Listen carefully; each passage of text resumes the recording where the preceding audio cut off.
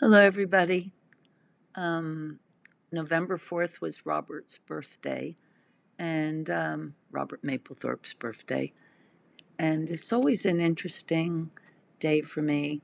It's also marks the passing day of my husband, Fred Sonic Smith. So November 4th has many meanings for me. Um, I did want to um, read you something on Robert's birthday, which I didn't, but I thought I would read it now. And yeah, so hope everybody is good. I'm going to read from page 52 on from Just Kids, and I thought this would be a nice place to begin. I'm always happy actually to read something to you. You know, I mean, maybe if you have a request or you want me to read a certain page of a book or something, I like reading. So, um, anyway, I'm going to read this. It's sort of a dreamy Sunday. It's unseasonably warm, so it's kind of a strange, nostalgic feeling in the air. And anyway,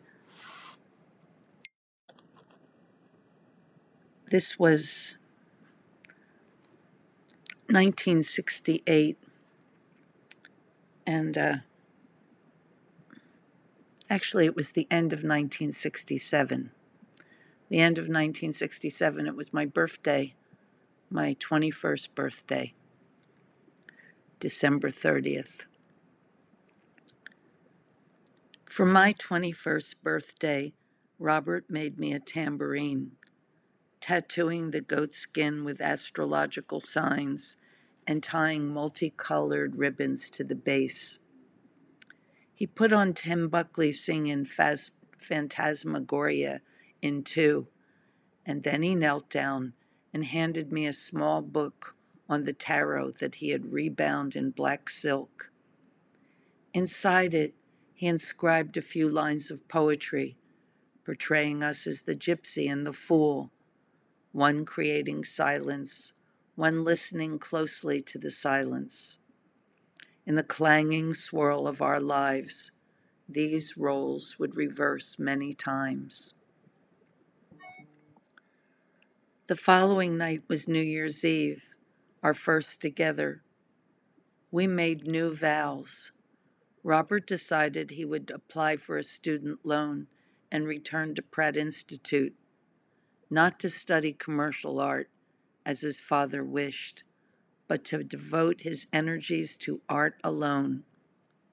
He wrote me a note to say we would create art together and we would make it with or without the rest of the world. For my part, I made a silent promise to help him achieve his goal by providing for his practical needs. I had quit the toy store after the holidays. We both worked at FAO Schwartz, and although the toys were wonderful, I have to say it was a terrible job. This set us back for a little while, but I did not want to be confined to a cashier's booth. I was determined to find a better paying and more satisfying job, and I felt lucky to be hired at the Argosy bookstore on 59th Street. They dealt in old and rare books, prints, and maps. There were no salesgirl openings, but the old man in charge, perhaps beguiled by my enthusiasm, took me on as an apprentice restorer. I sat at my dark, heavy table, cluttered with 18th century Bibles, linen strips, archival tape, rabbit glue, beeswax, and binder's needles, completely overwhelmed. Unfortunately, I had no aptitude for such a task, and most reluctantly, he had to let me go. The truth of the matter is, I spilled a whole lot of rabbit glue on this very old Bible, and I was mortified because I was sure it was like worth so much money and so rare.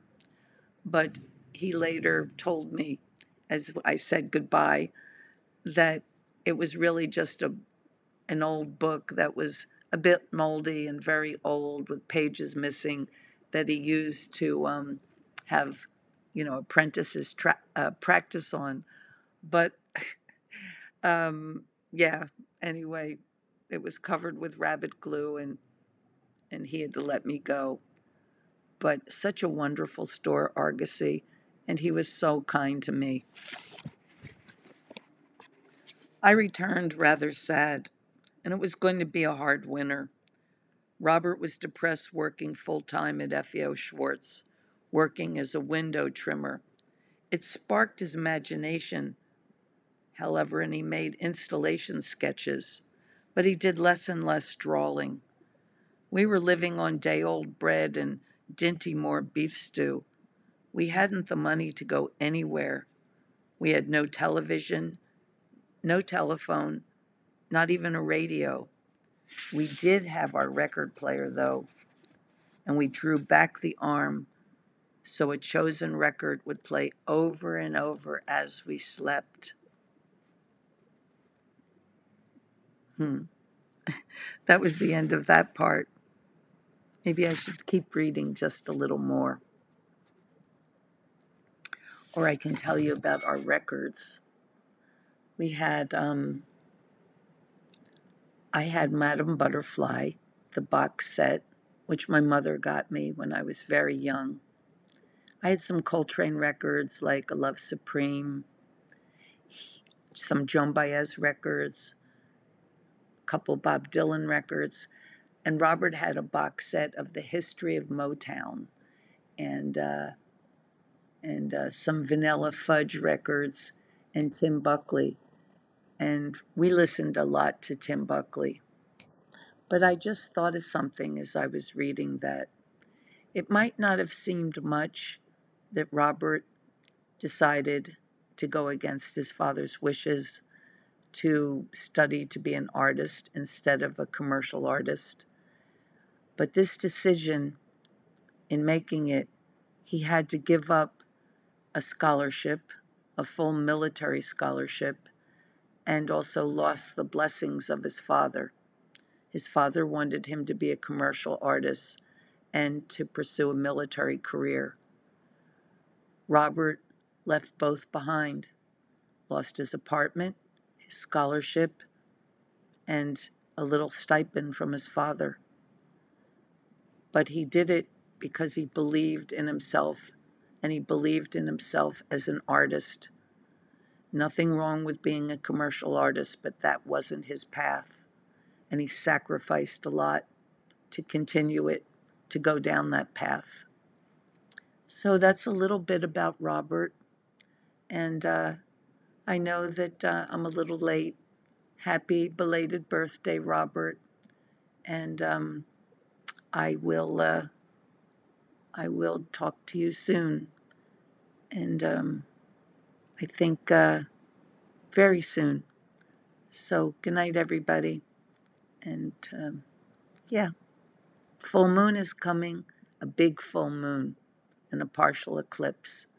And I'll talk to you then. Bye.